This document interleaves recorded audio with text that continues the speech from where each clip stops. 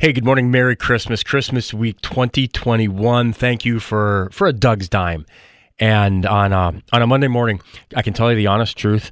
I don't mind if I'm working Christmas Eve morning on Friday. We don't know.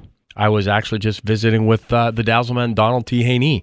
And neither of us know if we're working on Christmas Eve morning. We know the Christmas specials are going to be coming. But the point of it is, we love working with you and for you. And that's not just Doug and Dazzle. That's just who I was talking to earlier this morning. But that's the fabric and the DNA of what KFGO is. And we don't toot our own horn, but I go backwards to the Edward R. Murrow Award that KFGO won for covering the riots, the downtown riots of May of 2020. And one thing that resonates is that night, nobody had to be told, we need you to come in to work.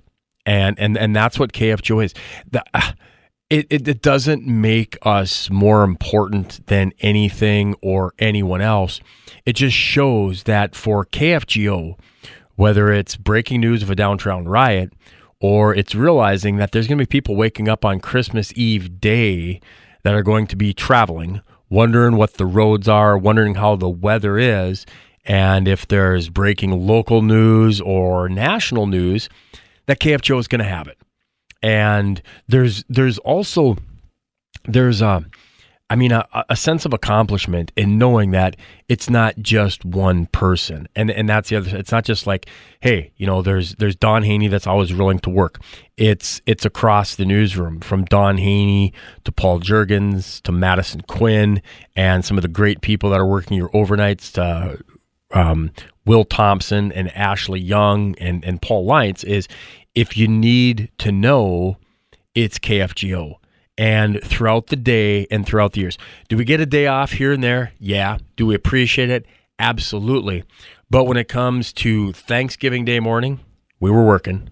We're not sure. Will we be working Christmas Eve morning? We don't know. If we are, we're going to be there with a smile on our face. And we thank you from the bottom of our hearts, from KFGO on the air and off the air.